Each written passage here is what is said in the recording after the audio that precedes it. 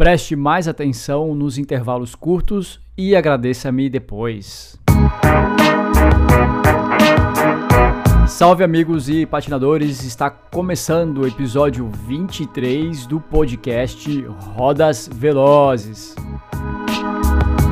Eu sou seu host, João Scarpim, e se você me segue no Strava, sabe que no final de semana que passou, eu saí atrás de um KOM e voltou só o corpinho. A voz ficou pelo caminho na madrugada gelada de ventos fortes do último sábado aqui em Floripa. Mas a vontade de estar aqui com vocês é imensa nesse nosso encontro semanal para compartilhar ideias, informações e o conhecimento para projetar sabedoria sobre o mundo esportivo e as modalidades sobre rodas. Obrigado por estar com a gente nesse episódio em que eu e a Larissa Paz, lá de Brasília, conversamos com a Cíndia Caterine Pardo, diretora do Comitê Técnico de Patinação de Velocidade da CBHP, a Confederação Brasileira de Hóquei e Patinação. A Cíndia nos conta um pouco dos desafios da gestão do esporte nacional, os resultados obtidos e um pouco dos planos para o esporte no Brasil, no limite do que é possível, é claro, porque não sei se você está sabendo, tá rolando uma pandemia aqui em algum lugar do nosso Brasilzão. Já estamos a postos então na linha de largada, bora soltar o pelotão em mais um podcast do Rodas Velozes.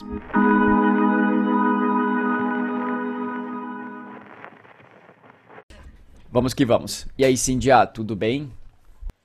Tudo bem? Como é que tá a situação aí em Brasília? Eu falo sempre com a Lari, né? Mas não sei o quão junto vocês fazem treinos agora, como é que tá a situação? Bom, a Brasília está com uma posição de tentar voltar tudo à normalidade. Na verdade, ela voltou, né? Ela praticamente está liberando tudo, né? Até a academia. Então, assim, o que está se fazendo é ter alguns cuidados. O cuidado básico de usa máscara, álcool em gel, evita muita aglomeração em local fechado. Mas, assim, restrição mesmo, para ser sincera, está muito baixa. Hoje estava no Parque da Cidade lotado. Muita gente fazendo atividade, mas as pessoas usando a máscara. Então, assim, todo mundo está de volta. Ô Cíndia, você como diretora da Velocidade no Brasil, você tem essa conexão com vários estados e especialmente os meninos que hoje são júnior e principal.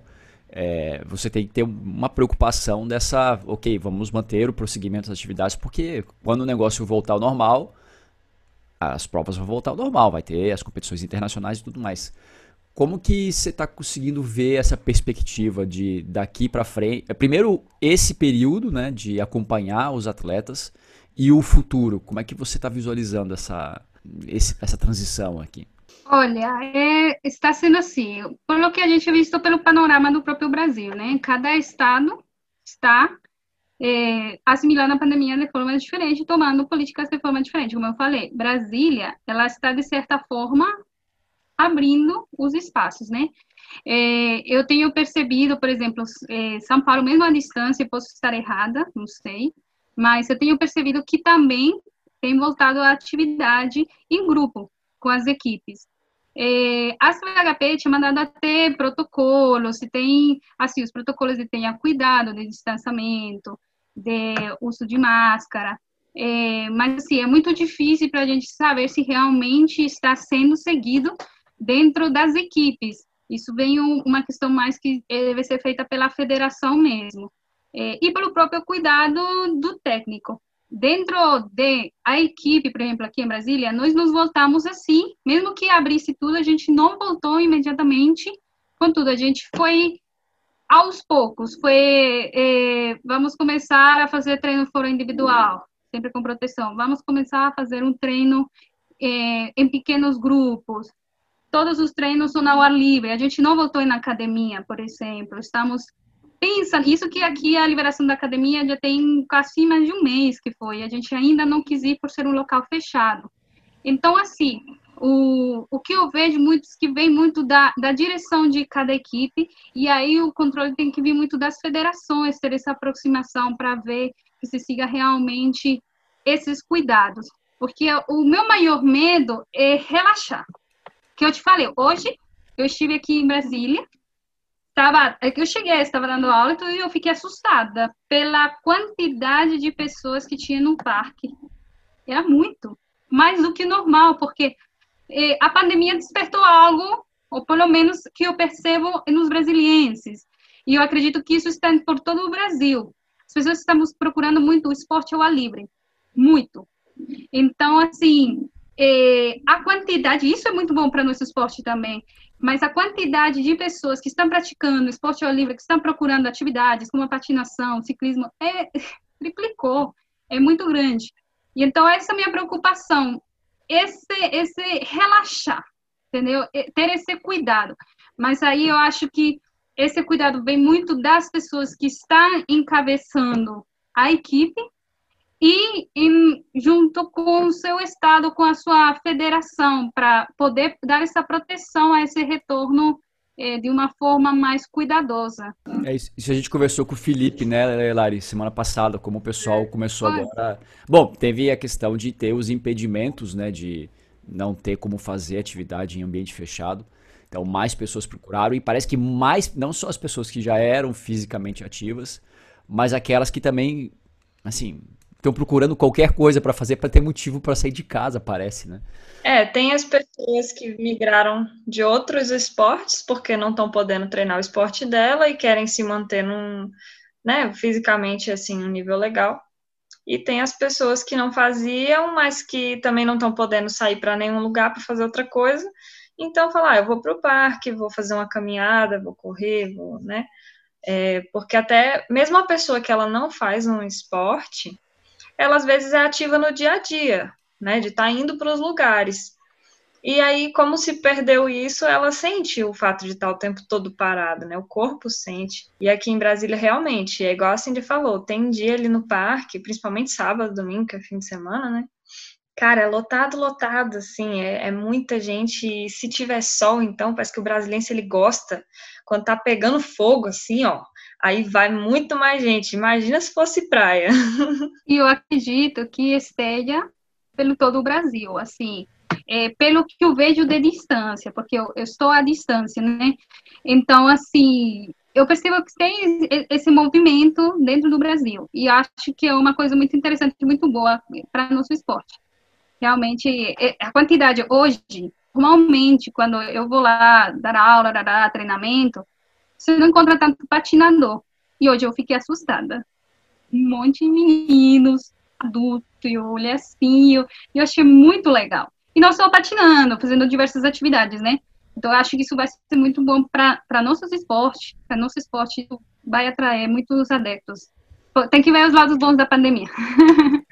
Mas foi bem isso que a gente comentou, né, Lari, de respinga alguma coisa. Com certeza, sim, o ciclismo e corrida, o pessoal é o que mais vai ter procura agora. Mas outros esportes vão ter essas pessoas também que, tá, o que mais dá pra fazer, né? E a patinação vai estar ali super pronta pra receber esse pessoal e que eu acho que é uma oportunidade muito grande que tem nessa crise toda, né? E aliás, é uma frase bem célebre, né? Cada crise sempre tem uma oportunidade que está rondando por ali e a gente saber aproveitar isso pode trazer muitos benefícios. E quando a gente fala de performance e patinação de velocidade, nossa, tá tudo pronto, assim, né? A gente tem todo um caminho bem interessante para atrair esse pessoal. Sim, a gente estava comentando que tem, tipo, no mundo todo, na verdade, tem tido mais procura pelo patins de passeio mesmo, né? E Uhum. tem lojas assim que não estão dando conta de dar os produtos, tá? As pessoas estão querendo patins e não tá conseguindo entregar de ciclismo, principalmente, pior ainda. Falei que eu fui comprar uma roupa de ciclismo e os caras falaram, não, tá com uma espera de quase 2 meses para entregar, porque eles não estão conseguindo produzir. Mas do lado da nossa equipe, agora assim, como sendo atleta da Cíndia, né, da Jaguar, eu acho que a gente talvez até tenha se dedicado mais, alguns atletas, não, os que já se dedicavam, continuaram mais ou menos igual, mas alguns se dedicaram até mais, justamente porque a escola está sendo em casa, então está mais fácil de conciliar, de administrar isso. As pessoas estão trabalhando de casa, às vezes é mais fácil um pai levar o filho, né? E eu senti isso, um pouco mais de presença nos treinos, depois que voltou realmente.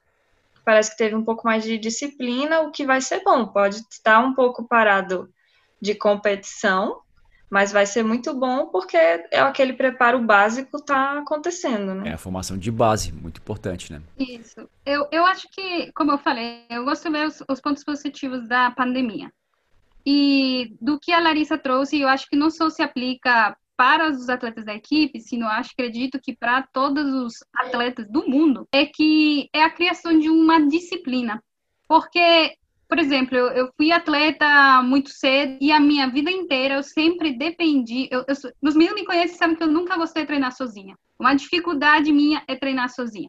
E muitas pessoas têm isso. Então, assim, eu acredito que isso criou, especialmente nos mais novinhos, essa questão dessa disciplina, esse treinamento, de sentir seu corpo, de perceber dificuldades que às vezes eles não sabiam, de trabalhar isso com acompanhamento, mas não é aquele acompanhamento presencial, aquela coisa, sino mesmo a distância que, querendo ou não, de certa forma, eles sentiram muito e se sentem assim, mentalmente, não tem aquele igual, esse estímulo e você vai criando outras formas de estímulo que é você mesmo.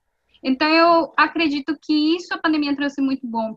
Eu tenho atualmente, porque uma das coisas muito importantes entre cada dirigente das equipes é respeitar os atletas, as decisões dos atletas. Então, eu voltei, sim, mas não todos os meus atletas voltaram. E eu não forcei ninguém a voltar. Então, foi uma conversa. Olha, nós chegamos na conclusão de que vamos começar a testar assim, vamos fazer assim, com estes devidos cuidados. Alguns se aderiram. Quando eu falar alguma palavra, vocês sabem que meu portunhol ainda é forte. Então, algumas pessoas foram comigo. E, na verdade, quem começou a falar isso é eu, né, Lari? A gente não estava aguentando ficar treinando só em casa, fazendo até bike no rolinho e tal. E aí a gente falou, eu falei, Cíndia, olha, eu quero ir pedalar, mas para eu ir sozinha é um pouco perigoso. Vamos as duas, a gente vai com lencinho, né? Não fica tipo colada uma na outra e é isso. E fomos, começamos. Depois os meninos foram também em duplas, né? E aí foi se organizando, mas foi uma coisa respeitando a família, porque eu não tenho pessoal de risco, entendeu? Então, a gente tem que respeitar a família, a decisão da família e continuar apoiando esse atleta. Então, atualmente, por mais que a gente tenha treino presencial, ainda temos treino virtual, porque eu tenho gente que não voltou aos treinamentos. E a gente tem que respeitar essas decisões, né? E fazer de tudo para que esses atletas continuem motivados dentro do esporte e continuem se desenvolvendo. Então, isso é muito importante, que o técnico, que o dirigente entenda. Nós não podemos obrigar as pessoas a voltar. Nós temos que criar mecanismos para se fazer de forma segura e respeitar sempre a decisão do atleta e da família e dar o suporte. Isso é aquele bom senso comum, né? É uma coisa que, meu, a gente vai ter que se adaptar, a forma tem de se adaptar é essa. Eu percebo que isso está acontecendo no Brasil afora, assim, né? A gente vê as equipes e tal, mas elas não estão mais tão completas, né? Surge ali um grupo que talvez tenha essas condições que permitam um treino, a pessoa é um pouco mais tranquila em termos de com quem convive, essas questões de contágio que pode acontecer. E outras que dá pra ver, ou o pessoal sumiu completamente, principalmente nas redes sociais, né? Que se não colocar na rede não treinou, então desapareceu o treino, mas são pessoas que a gente sabe que tá ativo. Então dá pra ver que surgiu esse novo tipo de atleta, né? O atleta que agora pode no coletivo e o que pode no individual. Eu sempre tive uma característica mais de lobo solitário, né? Eu sempre fiz meus treinos muito sozinho. Mas porque aqui nunca tinha ninguém, né? Agora que tem, aí, pô, não posso. Essa semana que passou agora, na quinta-feira, Foi a primeira vez, desde esse período de pandemia, que eu fiz um treino junto com o coach e com a Jorgelina. Foi a primeira vez nesse período todo. Deu uma saudade, uma vontade de abraçar, uma coisa assim. Vamos fazer um pelotão e, ai, não pode, a gente só tá em dois. Aí eu tive que fazer a Jorgelina comer poeira. Isso, faz isso mesmo, João, que eu não quero ela ganhando de mim, não. Eu apostei com eu falei assim, eu tô treinando bastante, né, bicicleta em casa, tal. Lá, então, ela é bem competitiva, né, parece que é alguém que a gente conhece, assim, na velocidade, né, ninguém é assim. Aí, daí eu falei, João, quer saber? Te prepara, vou fazer você comer poeira. Ela ficou indignada, mas aí não dá pra dar junto, né. E foi um dia que eu particularmente eu tava muito bem. Eu fiquei até surpreso, porque as arrancadas dela são extraordinárias. E ela tem uma técnica muito boa, mas era um treino que me favorecia. Eu estava contando do Strava, que você estava hoje tentando chegar e conseguir o troféuzinho, né, e tal. Aqui também meio que surgiu isso, que a gente não ligava muito, né? A gente colocava lá, mas não olhava. Agora todo dia tem, fulano entrou no desafio, aí vou entrar também, aí começa a entrar, começa a marcar e ver quem tá primeiro, umas coisas que acho que o Strava deve ter crescido demais com isso, né? E Demais, eu as pessoas que acompanhei. já estavam começaram a interagir mais, né? Sim, e é uma rede social tão fantástica essa, porque ela permite com que a pessoa, primeiro ela não saia que nem um louco, né? Ela se posiciona de alguma maneira.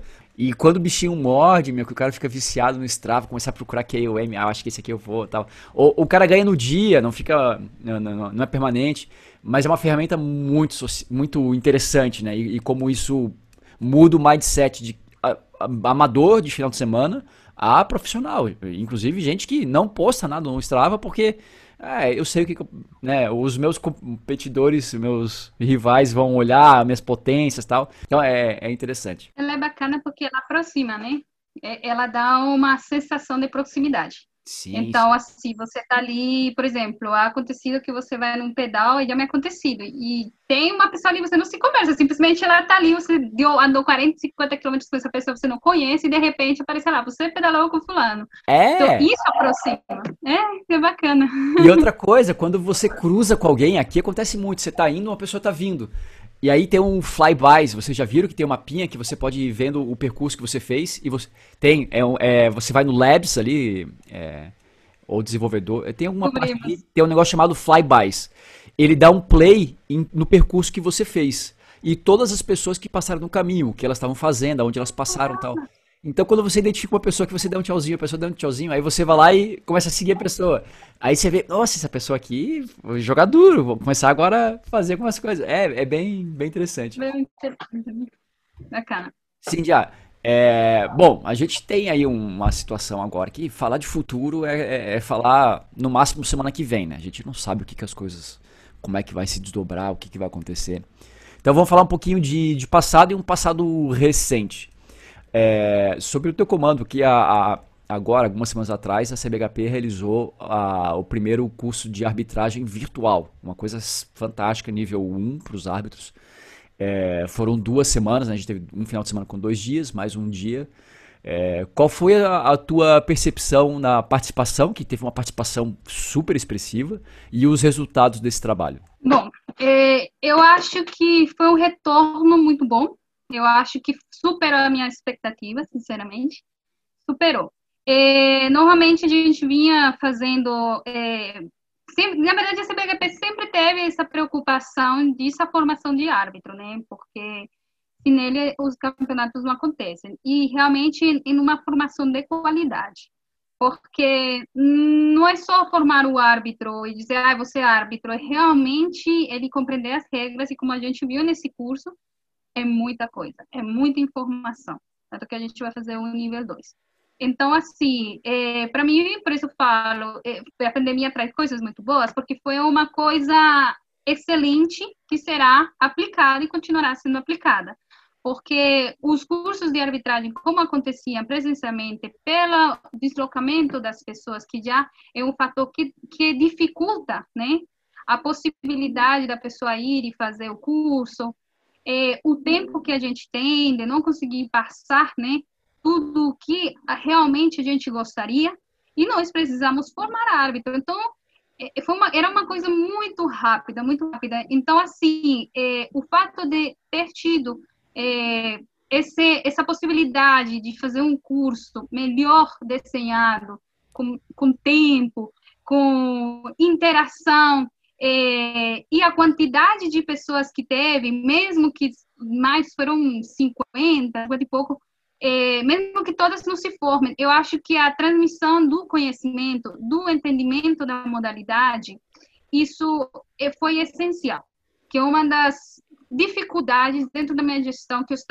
eu percebi dentro da modalidade, que muitas pessoas, mesmo sendo da modalidade, elas não entendiam muito bem ou não compreendiam muito bem certas regras. Isso cresce muito. E a participação de diferentes estados, né?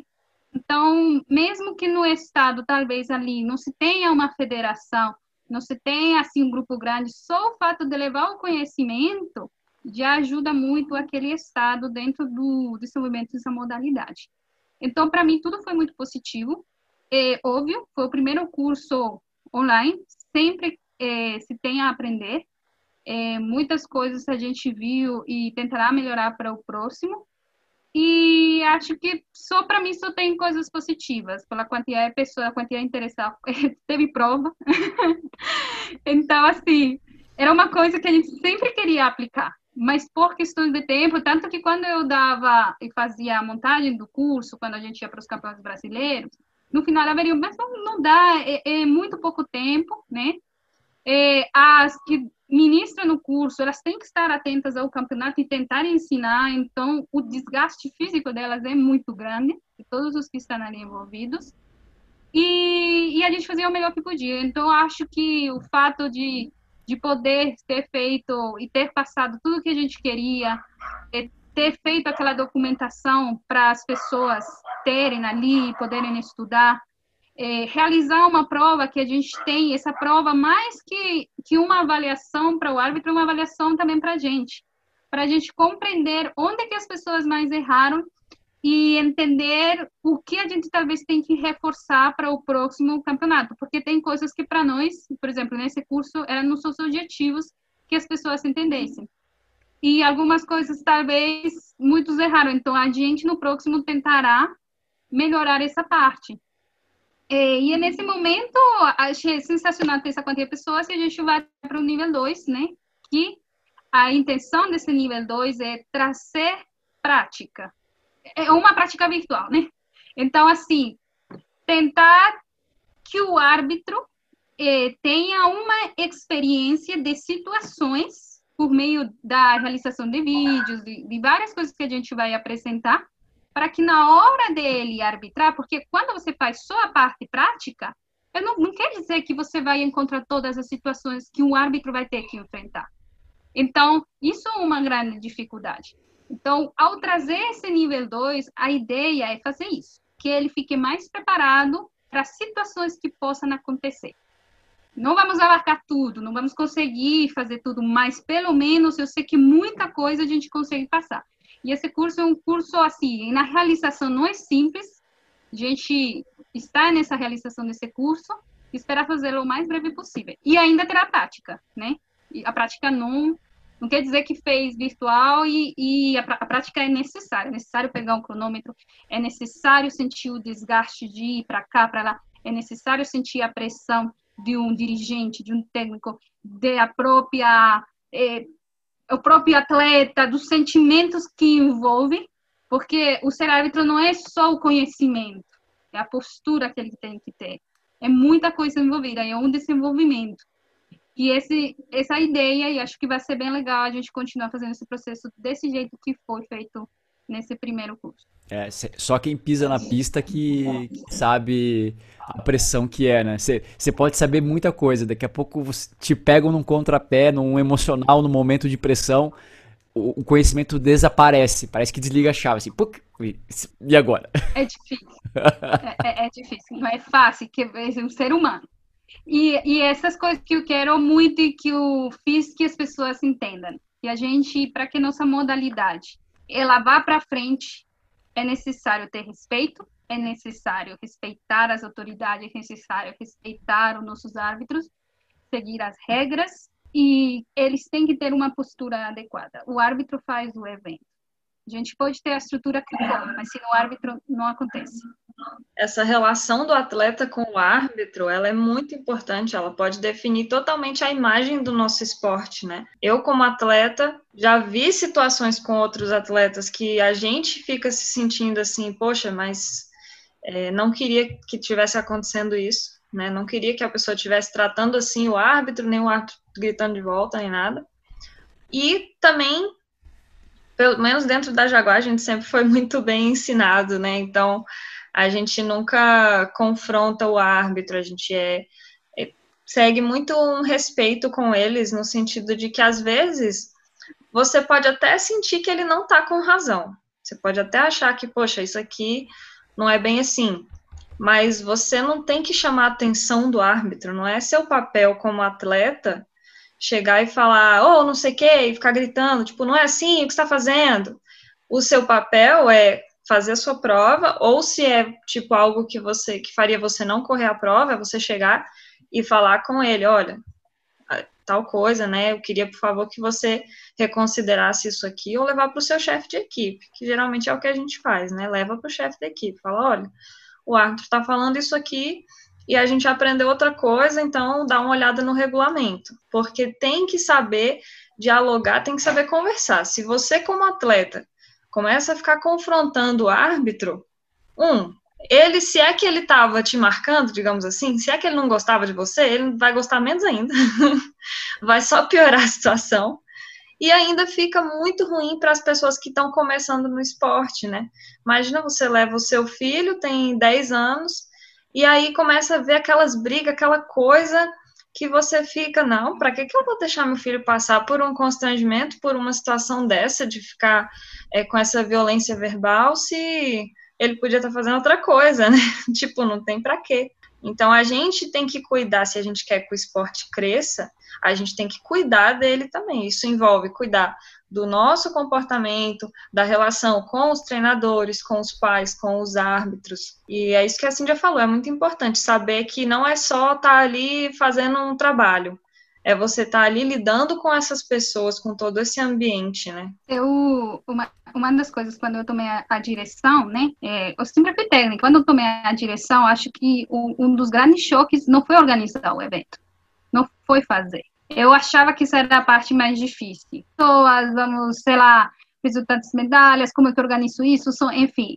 Isso não foi a parte mais difícil quando eu comecei. Eu acho que quando eu comecei, quando eu peguei o Brasil, eu acho que o que me custou mais trabalho foi uma questão, de certa forma, de educação, em que estão papéis que cada um de nós temos que ter dentro do evento. E quais são nossos direitos e deveres. Então, por exemplo, como que um atleta, até onde um atleta pode ir ou não pode ir dentro de um campeonato. Então, assim, eu acho que para mim foi um choque muito forte no momento em que tinha atleta que gritava para o árbitro, ou que ele ia direto fazer reclamação para o árbitro, era muito bagunçado. Então, isso para mim foi muito difícil tentar organizar, que as pessoas compreendessem que não era ser autoritário, era tentar deixar organizado para que cada um pudesse entender claramente que você tem direitos. Eu tenho direitos de reclamar, eu tenho. Mas aí eu faço de forma organizada e com a pessoa que lhe corresponde esse papel. Então, acho que para mim, no início, foi muito difícil isso. Acho que hoje já é mais tranquilo, todo mundo compreende bem o seu papel, já não se tem, assim, eu sinto que já não se tem essa carga tão grande, né, dentro de um evento. Óbvio, tem momentos que você se salta e tal, mas mesmo que aconteça, porque os árbitros podem errar, isso é normal, são pessoas. Mas mesmo que aconteça, você sabe que existe o direito de ir reclamar, mas da forma correta. Então, acho que para mim isso, na época que eu tomei direção, foi uma grande luta, e hoje em dia eu fico super feliz de ver que isso acontece, de que as pessoas entendem muito bem qual é o papel de cada um, que cada um tem que atuar. Até uma das questões lá da prova dizer se o técnico, era algo assim, se o técnico ele era que fazia todas as questões formais dentro do campeonato, e era até para entender isso, porque, na verdade, o dirigente, para entender os papéis de cada um. Técnico é técnico, dirigente é dirigente. Eu sou diretora técnica, eu não sou árbitra, então as pessoas iam me procurar para a prova, e eu, gente, eu não sou a árbitra, então tem ali, ó, você vai ali, e acho que isso começa por ali, isso foi importante para uma imagem da modalidade, para as pessoas novas que você tem. E isso foi muito, assim, para mim importante, por quê? Porque eu perdi atleta por isso. Eu perdi, muitos anos atrás, perdi atleta. Quando nós chegamos, uma das minhas avaliações, é minha avaliação como Cíndia, uma das avaliações que eu vejo que nós chegamos, antes da minha gestão, a competir um campeonato brasileiro com 25 pessoas, foi um dos motivos, era isso, um dos motivos, né? Então, assim, isso é importante para ajudar a que as equipes passem para seus atletas que nós temos um esporte sério, um esporte de jogo limpo, que tem autoridades ali, que nós temos o mais importante, outra das coisas que eu sempre estive muito preocupada é arbitragem independente. Isso é super importante na velocidade. Por isso, desde o primeiro dia, eu não faço questão de ficar lá dentro da arbitragem. Eu resolvo as questões, sim, do evento. Mas a arbitragem, né, ela é independente. Ela sempre ocupa, ela que faz o campeonato acontecer dentro das provas e as decisões são deles. Então, assim, isso é muito importante. Por quê? Porque o atleta, ele chega lá com segurança. Com segurança. Então, agora, o que em questão da arbitragem a gente está tentando fazer? Essa formação, certo? Que vá para seus estados e que futuramente a gente tenha dentro desse corpo de arbitragem de vários estados. E o que vai dar mais, como se diz, tranquilidade, o atleta vai se sentir bem e nessa confiar, né, de que vai ser tudo muito justo da melhor forma possível, óbvio. Então, para mim, acho que isso foi muito fundamental no início, até hoje. Mas... Isso com certeza dá um impacto muito positivo na modalidade como um todo, né? Mas para quem vai participar, que talvez nunca tenha participado e tal, se você ouve uma notícia meio, talvez a arbitragem, isso ou aquilo, a pessoa não se sente motivada. Se isso tá fora de questão, não, é uma coisa independente, tem a sua responsabilidade e dá para contar. É uma coisa a menos para a pessoa ficar assim, achando que é uma modalidade de amadores, né? Você tem que deixar pelo menos o evento, é que é bem estruturado. A gente tem que cuidar de outras coisas, do tamanho do Brasil e tal. Mas o evento bem organizado, você elimina sombras de dúvida sobre a autonomia do esporte ou a percepção das pessoas. Isso é muito, muito importante. Não, eu ia comentar que, assim, aqui no Brasil também acaba que quem está organizando o campeonato muitas vezes tem que fazer um papel de ficar ensinando as pessoas sobre o campeonato, né? Porque tem muitos atletas que são iniciantes, a modalidade não é muito clara ainda aqui dentro do Brasil, às vezes treina sozinho, lá num canto que não tem uma equipe mesmo, e viu as corridas e quis participar, mas nunca aprendeu as regras, né? A pessoa chega lá e quer correr, mas não sabe as regras. Então, a arbitragem, ela tem que ser um pouco flexível nesse ponto, de chegar e falar, olha, você vai fazer isso, isso e aquilo. Que se você for competir em outro país, você vai ver que eles não fazem tão mastigadinho, né? Eles falam, a prova vai ter tantas voltas, começa a eliminar na volta tal, e vai bater o sino tal volta. Pronto. A pessoa chega mais pronta, né? Porque chegar em nível iniciante no campeonato inicial, no campeonato nacional, né? Você tem muito tempo de aprendizado para o pessoal entender como é que funciona, e isso toma um tempo que não era para estar chegando lá assim, né? Os estados, os municípios deveriam estar preparando melhor os atletas para chegar lá em cima, não ter que aprender, né? Isso. Vai aprender tática, não vai aprender regra. Então acaba que o gestor nacional, no caso assim, recentemente, né? Tem que se encarregar dessa parte que seria de cada cidade um pouco, né? Você tem que ficar ensinando tanto, às vezes, um dirigente de equipe, o cara criou a equipe dele, mas ele próprio também não conhece tanto assim da competição. ensinando os atletas, né, e ter que ficar reforçando esse tipo de coisa. E a arbitragem muitas vezes está ali, ela tem que ser justa, ela tem que tratar todos os atletas igual. Então, ou ela tem que ser flexível com todo mundo, mesmo aquele atleta que já é experiente, ou tem que ser rígida com todo mundo. E eu já vi esse tipo de situação que o árbitro tem que saber enxergar e lidar e conhecer os atletas, né? Saber, tipo, não, essa pessoa chegou agora para competir, então eu vou ter um pouco mais de paciência, a pessoa está pisando na linha, ao invés de dar um cartão, eu vou falar, olha, está pisando na linha. Que quando for uma pessoa já de nível mais alto, ele já deveria saber, né? Você não é responsável por ficar ensinando o atleta mais. A confederação, ela termina pegando muitas coisas da federação inicialmente, mas óbvio que com o processo evolutivo, a ideia é que esses papéis, né, se separem. A confederação cuida das federações, mas assim, com o tempo e conforme a gente for crescendo e tendo mais pessoas envolvidas, isso vai acontecendo naturalmente.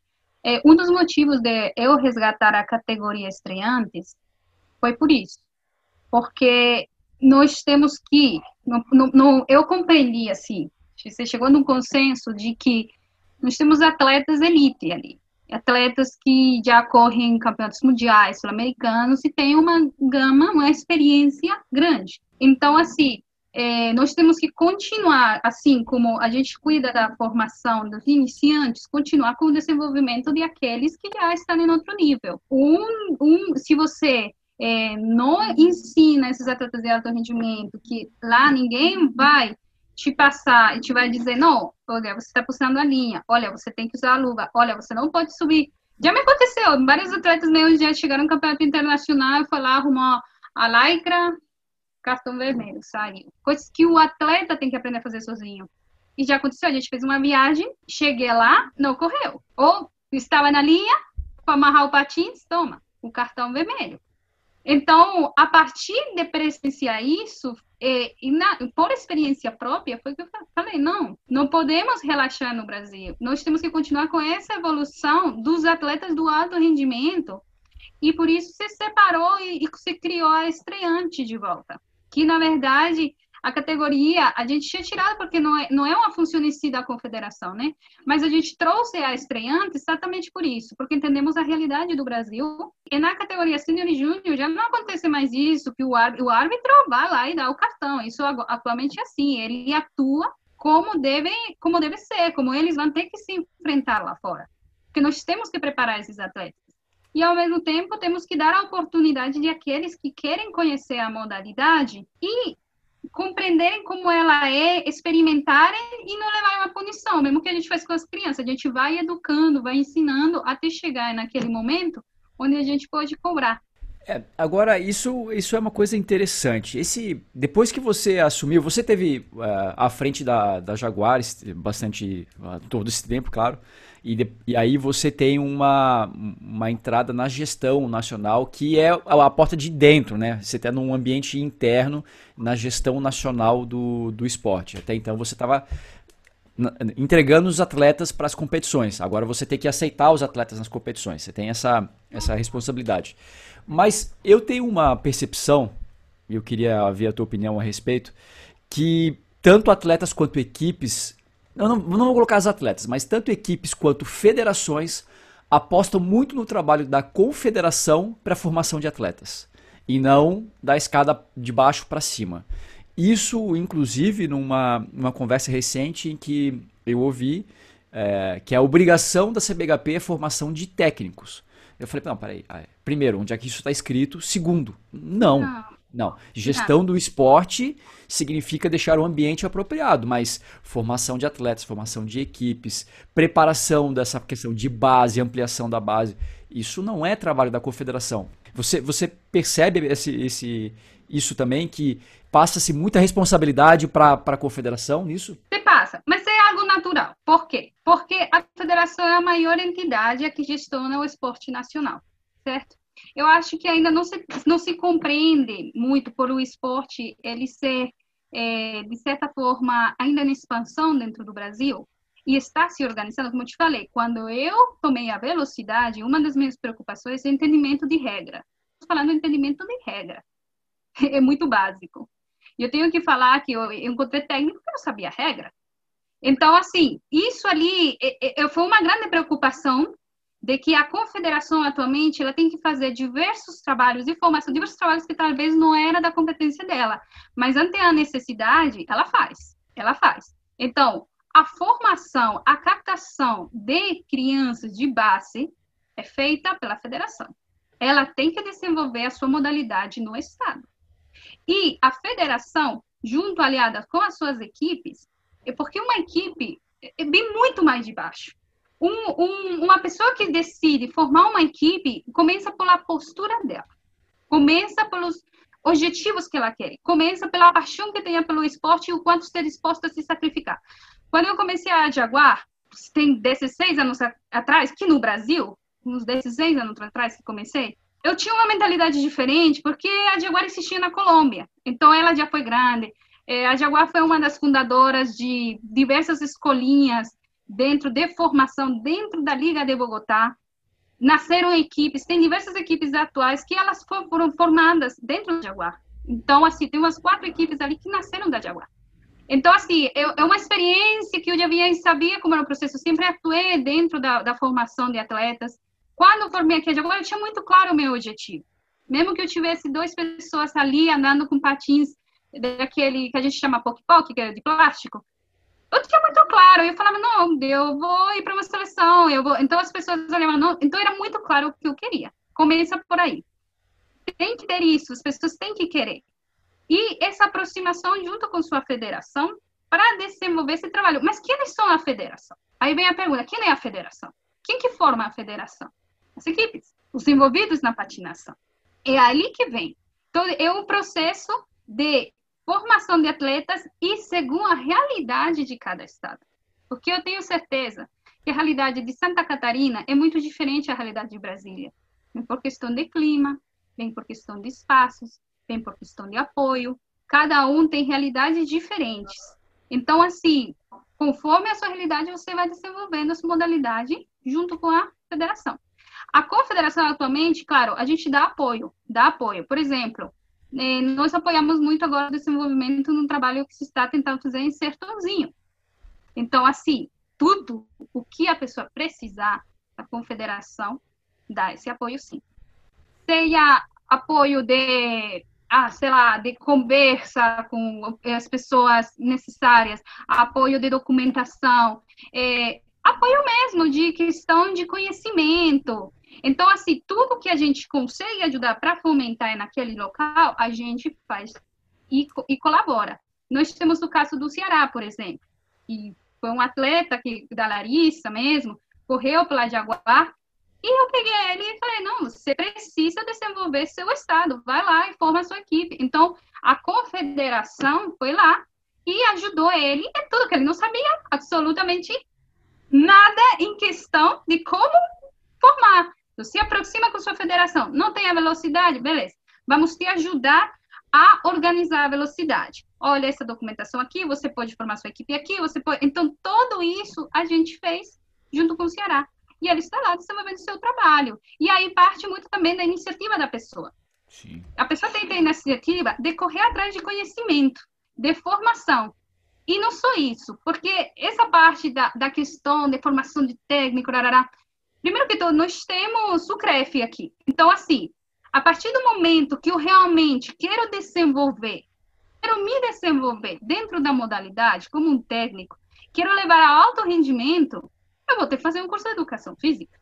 Se em algum momento eu tomei a decisão, uma coisa é dar aula de patinação, outra coisa é você querer chegar realmente a um alto nível. Você não tem para onde fugir.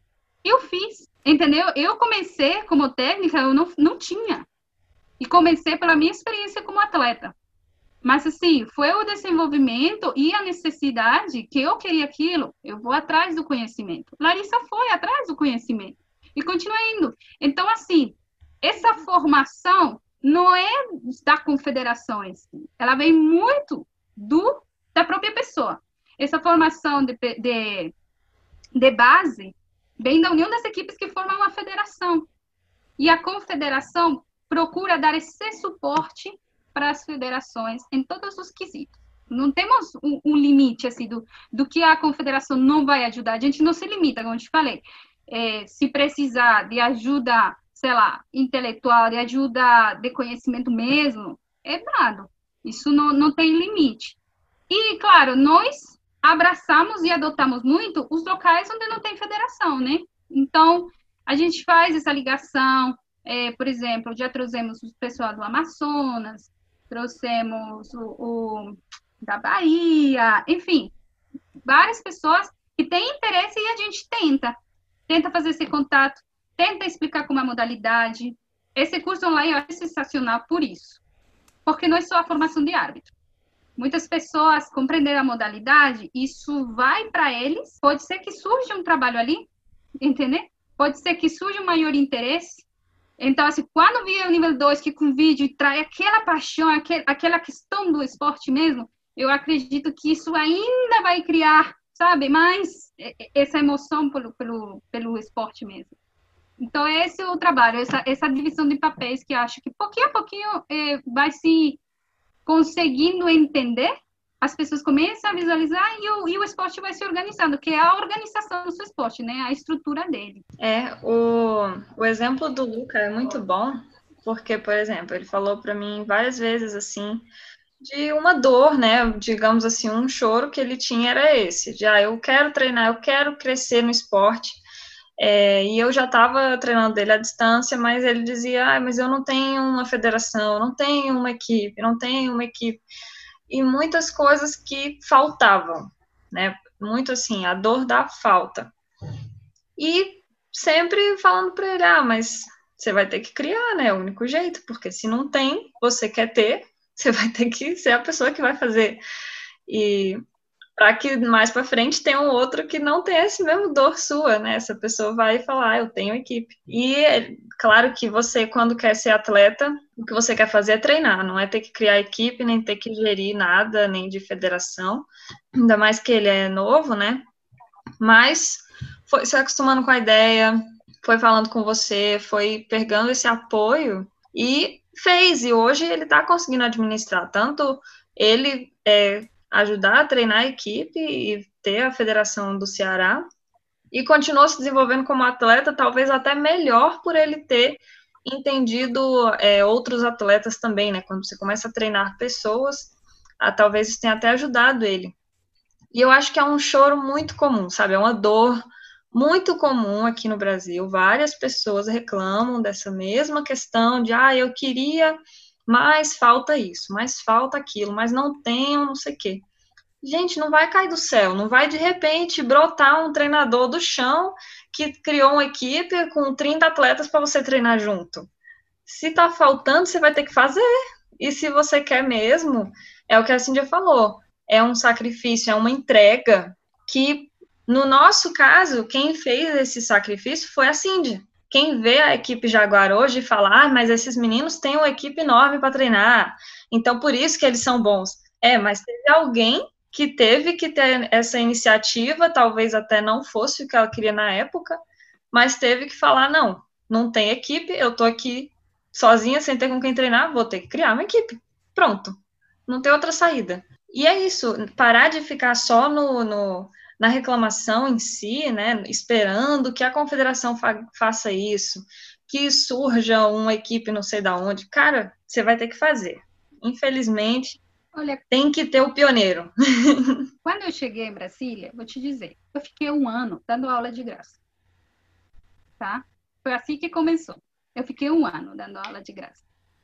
E eu eu fui procurar a federação já quando eu já tinha uns 10 meninos, assim, tudo iniciante. E aí a gente se juntou, se aproximou,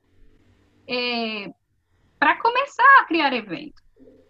E quem criava os eventos regionais era a gente, a equipe. Então, assim, por interesse nosso. Então, é muito do próprio interesse daqueles que estão dirigindo. Por isso eu falei, quem faz a federação são normalmente os dirigentes que estão nas cabeças das equipes. Então, é isso muito importante que a gente tem que entender. Ter a vontade de trabalhar e de realmente ter ele como objetivo e querer fazer. Começa por aí. Eu acho muito apropriado isso que você falou, Lari, porque como é fácil a gente focar naquilo que está ausente, né? A coisa que não permite, ó, que facilmente você identifica que é fácil de culpar, né? Você consegue colocar, isso aqui não está acontecendo, isso aqui eu não tenho isso. E daqui a pouco essas coisas se resolvem, outras coisas aparecem, né? Então, tipo, eu não tenho equipamento bom, eu não consigo ter patrocínio. Então, sempre vai ter alguma coisa. Gente, se a Jaguar hoje é a Jaguar, é porque 16 anos atrás alguém começou alguma coisa, né? Ficou trabalhando um ano, fez o negócio acontecer. Eu falei essa semana aqui, patinação, cara, pra mim, nesses anos todos que eu tô envolvido, é o que mais me ocupa tempo e o que menos eu tenho retorno, em termos de pagar as minhas contas. Mas eu não faço por causa disso. Eu faço porque tenho uma paixão pelo esporte, cara. Porque o que eu já comprei de equipamento pra gente, agora mesmo, acabei de. Até um abraço pro Marcel, a gente fechou o negócio nos equipamentos usados que ele tem, porque eu tenho que dar aula pra criança aqui, surgiu uma oportunidade. A gente tá com o projeto da pista que tá andando, que tá tomando um tempo. Outra coisa que com certeza me deu estresse é fazer projeto arquitetônico, de engenharia, tabela pra mandar pra projeto. É um troço de louco. Mas precisa ser feito. Não é porque o fulano é melhor que o outro. É claro que tem traços de personalidade que isso importa. Mas o Brasil é uma tela em branco, né? A gente tem tudo o que precisa ser feito. Então, alguém precisa pegar as coisas para fazer e tomar conta e fazer. E aonde não tem equipe, vamos fazer uma equipe então. Vamos. Até a própria a Cindy, a Confederação. Todas as equipes que eu conheço, se você pede um apoio para, tipo, cara, como é que você fez? Como é que, né, saber trocar essa experiência, transferir esse conhecimento, nunca aconteceu de alguém falar, cara, isso aqui é segredo, não vou te falar, ou vou te cobrar para fazer isso. Nunca! Então, fala com quem já conseguiu, olha, né, quem já tentou, nunca aconteceu no Brasil isso, como, por exemplo, construir uma pista. Alguém já construiu uma pista. Mas é uma obra, não é coisa de louco. Então tem que pegar para fazer, tem que encarar o desafio como se fosse uma meta de campeonato, né? A gente vamos fazer a mesma coisa, definir prazo, responsabilidade, alocar tempo, vai ter que fazer isso, pedir ajuda. Estava pensando como a gente acaba ensinando pelo exemplo dentro do próprio esporte, né? Tanto no caso os atletas, tipo assim, que estão despontando. Eu muitas vezes penso bastante em como está sendo a minha postura, porque eu percebi que eu cheguei num nível em que as pessoas olham mais para mim do que antes. Quando você não está na ponta, é mais fácil as pessoas não olharem tanto, mas chega um momento em que você acaba virando exemplo. E como a gente aprendeu pelo exemplo da Cíndia, nós atletas da Jaguar, e isso tem um impacto muito grande, sabe, de nunca pensar, tipo, não, céus, não temos tal coisa, então, isso é culpa de não sei quem, isso é porque a federação não faz, ou a confederação não faz, e ficar só nessa reclamação, que eu vejo de muitos atletas que eu conheço, né, porque isso acaba ensinando, às vezes, se você é um treinador e você faz isso, você fica, a confederação não faz não sei o quê, a confederação isso, a confederação aquilo. Ou, a minha cidade não dá apoio para os eventos, né? Ou então tá faltando apoio do não sei o quê. E fica só nessa reclamação, os atletas aprendem isso. E aí o atleta vai chegar na prova com essa mentalidade, porque não é uma coisa que você separa do tipo, isso é só no sentido de gestão de eventos. Na hora da prova é outra coisa. Não. Isso é uma mentalidade que é formada. E você fica sempre nisso que você falou, de, mas o meu equipamento não é tão bom quanto o do fulano. Mas eu não tenho o patrocínio que ele tem de, sei lá, Lycra. Então, acaba se deixando levar por isso, né? Então, tanto na parte da organização do evento, que nós temos que dar esse exemplo, é no que a gente fala também, né? Isso muito claro para mim, desde que eu entrei na Jaguar, o tanto que a gente se espelhava na Cindy naquela época, formou a gente como atleta hoje. Você pega um atleta como o Gabriel, que chega lá fora e, tem cara lá que tem patrocínio, que tem equipamento quanto ele quiser, que tem muito mais estrutura para treinar e tal. Mas você chegar lá e se posicionar e dizer, eu estou competindo aqui como igual, porque eu treinei, eu também me esforcei para estar aqui, isso é uma força que foi dada por exemplo.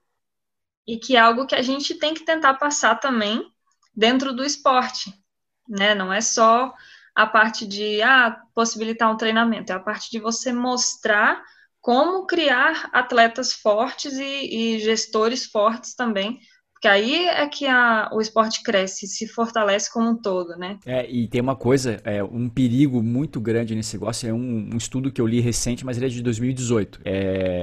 Fatores psicológicos que influenciam a intensidade do teu treinamento.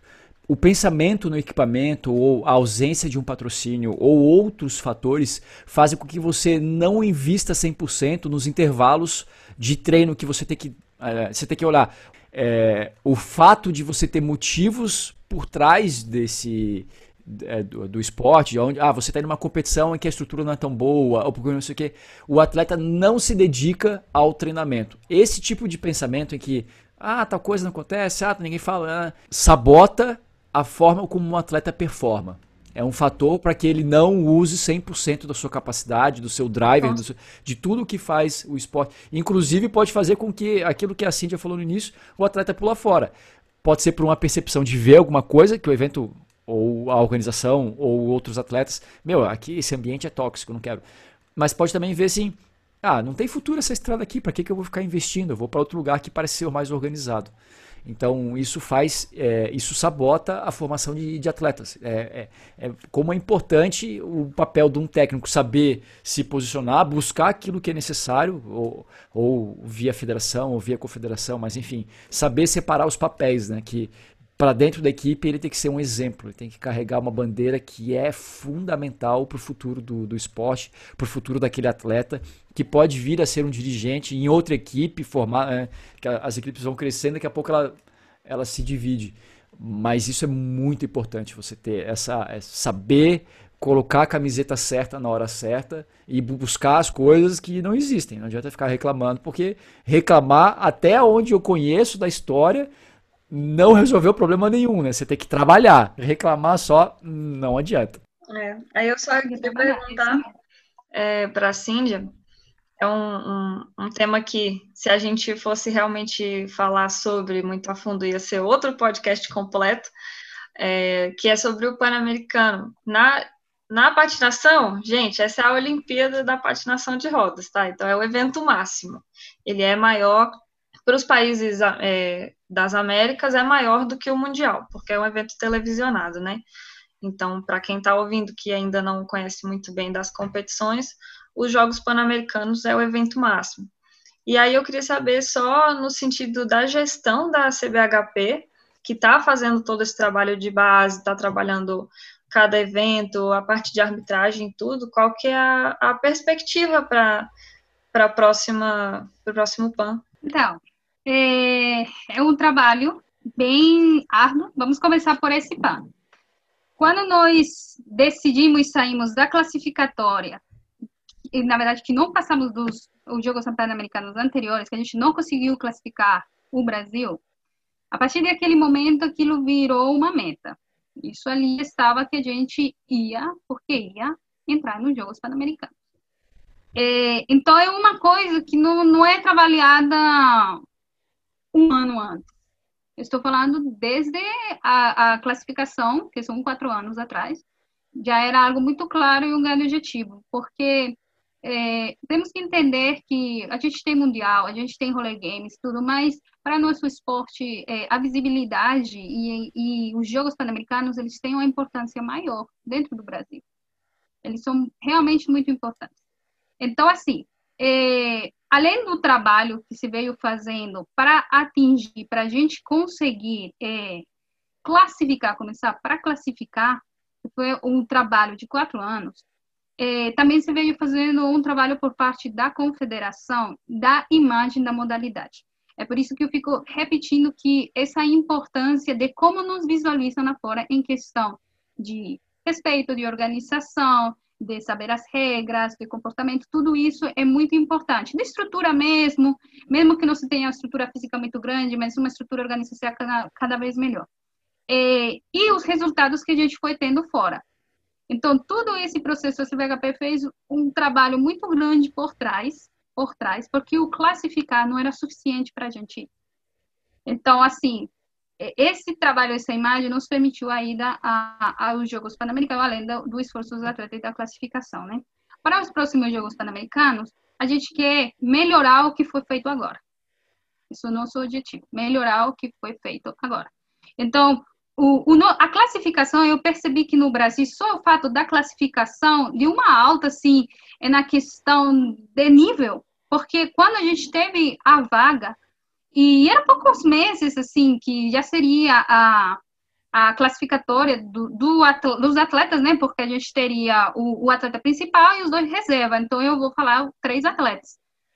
Desses atletas que estariam com a possibilidade de representar o Brasil, e eu percebi o quanto isso brilhou no Brasil, e todo mundo, eu nunca vi tanto atleta reaparecer, treinar, ter aquela vontade, sabe aquela coisa bonita de se ver, aquela coisa gostosa desse desejo do atleta? Então, isso foi muito legal, foi uma seletiva, e acho que foi uma questão muito grande para o Brasil, porque acho que isso mudou a cabeça de muita gente, eu acho que isso trouxe dentro das crianças e dentro das equipes eu querer atingir aquilo, né? Começa por aí, então eu acho que isso já foi uma grande experiência. Além desse trabalho, que a gente vai ter que continuar fazendo, mas a gente já abriu uma porta. Então, assim, digamos assim, nós passamos uma parte muito difícil, porque nós tínhamos uma porta fechada no Comitê Olímpico. E hoje em dia temos uma porta aberta. Esse trabalho, sim, a CBHP fez muito, o Moacir trabalhou demais por isso. Não foi fácil, mas foi conseguido. E a gente vai continuar, e por isso temos que ser, cada vez, dentro da estrutura da CBHP, das novas coisas que a gente quer, estruturar a questão de, dentro da seleção, claro que eu não tive nenhum problema até hoje, né? Mas de postura mesmo, para a gente nunca mais deixar fechar essa porta. Então, isso é muito importante, que nós, dentro da seleção brasileira, cada vez vamos exigindo mais de nossos atletas a nível nacional, não só a questão técnica, porque a questão técnica e evolutiva, ela vai acontecendo, e está acontecendo, senão uma questão postural para não acontecer e fechar nenhum tipo de porta. E o desenvolvimento do Gabriel como atleta dentro dos Jogos Pan-Americanos e o processo que a gente fez foi excelente. E aí é quando a gente vê a importância do investimento. Quando eu acompanho a seleção em diferentes campeonatos, de certa forma, a confederação ela dá todo o apoio que tenta, ela sempre dá alguma colaboração. Não teve campeonato que ela não ajudou, seja na inscrição, seja procurando hotel, alimentação, o que for, ela sempre procura, e no que ela tem de capacidade, dar essa ajuda.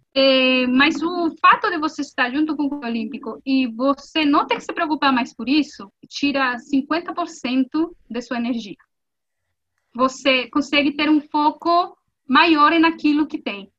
Então, assim, trabalhamos muito forte com o Comitê Olímpico para a gente conseguir esse apoio para ter um treinamento, né?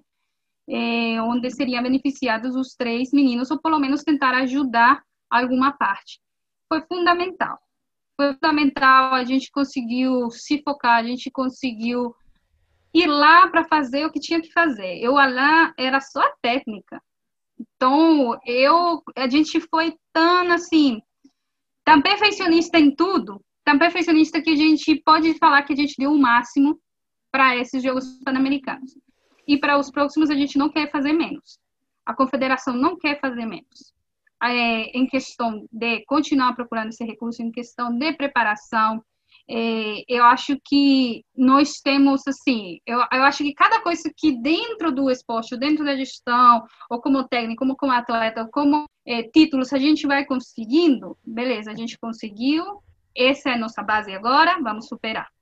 Então, tudo o que a gente fez dentro dos Jogos Pan-Americanos para Lima, com certeza faremos muito mais, tentando sempre superar e ter, porque um atleta só classificando. Temos mais vagas, temos que conseguir e escalar, e por que não atingir uma medalha? Nós temos que chegar a começar tem que se mudar esse pensamento, né? Eu vou só classificar. Não, vamos ir lá atingir uma medalha. bem óbvio, é um trabalho, não é atingir a medalha, é um trabalho grande por trás, mas que com certeza, se a gente continua trabalhando, a confederação está fazendo outras coisas, assim, não posso estar falando agora, mas ela está se esforçando bastante para tentar melhorar a condição dos atletas da seleção, que é o que a confederação cuida. Nós cuidamos agora sim dos atletas da seleção. É isso que cada vez a gente vai tentando cuidar mais. É óbvio, é um processo. Estou falando que eu falo da minha gestão, tá? Quando eu entrei, minha preocupação era, por favor, vamos entender uma regra e os papéis de cada um. Beleza? Cada um entende. Vamos organizar a arbitragem. Estamos organizando. Vamos levar essa arbitragem. Eu tenho atualmente um corpo de arbitragem totalmente independente, totalmente preparado, que já conseguimos levar para fora.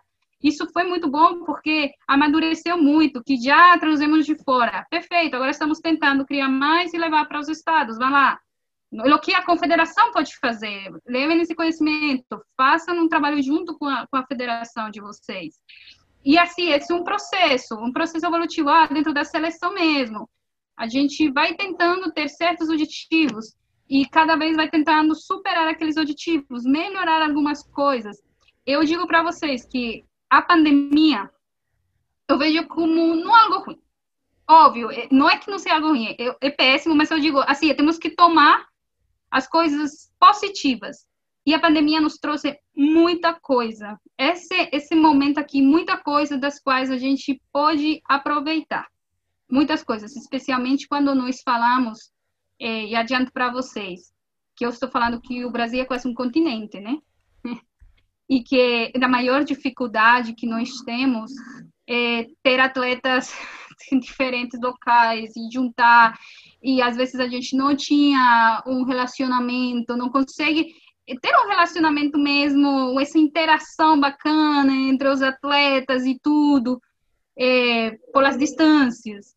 Então, muita coisa, acho que essa pandemia trouxe para diminuir, de certa forma, as distâncias também. Uma forma diferente de se trabalhar e coisas que a gente, que está assim, estão sendo ideias que serão amadurecidas para ano que vem, né? E estaremos de volta, assim, a nível internacional. Acho que, e esse trabalho que a gente tem que fazer desde agora para os Jogos Pan-Americanos, mas isso também tem que vir muito, porque tem que vir muito também das equipes compreenderem isso, dos técnicos compreenderem isso e quererem os objetivos, né? Então, assim, como eu falei, 4 anos atrás eu tinha objetivo, e sentei com o Gabriel, a gente sentou 4 anos atrás, e falava, a gente vai chegar. Então, assim, a gente tem que se ter muito claro o que você realmente quer, e trabalhar por aquilo, né? Tá, falta em 1 minuto, em 1 minuto, Cíndia. Para quem não conhece a confederação, como é que faz para entrar em contato? Quais são as redes sociais? Vocês podem acessar, né, a página da Confederação Brasileira de Hóquei e Patinação.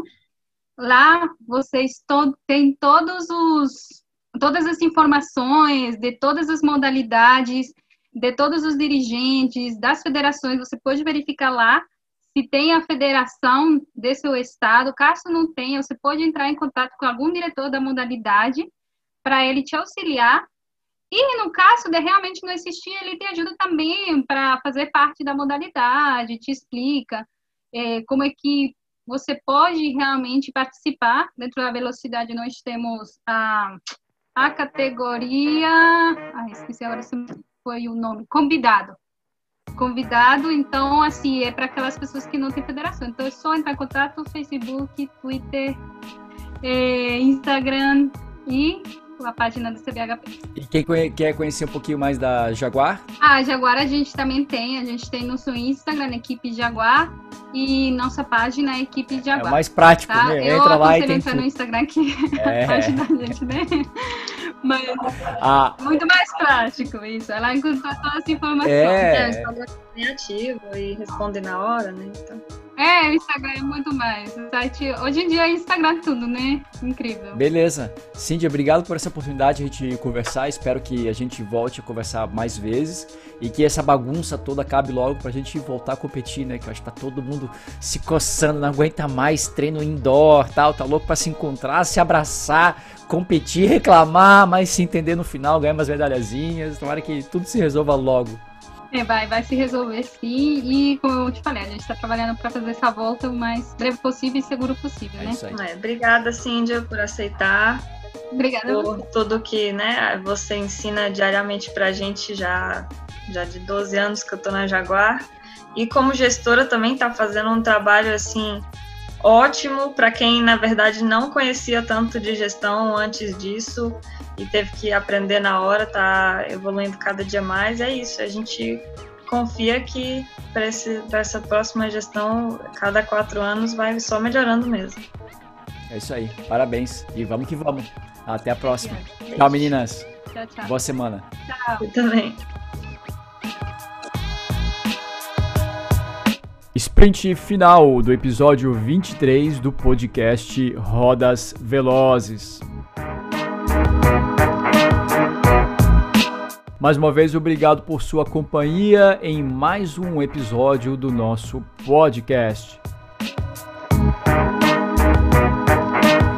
Aproveite para nos seguir nas redes sociais. O Rodas Velozes está também no YouTube, no Facebook e no Instagram. Acesse o nosso site rodasvelozes.com.br para mais informações e notícias. Eu sou @scarpinline e junto com @lari_atleta cruzamos a linha de chegada do @rodasvelozes. Até a próxima. Tchau!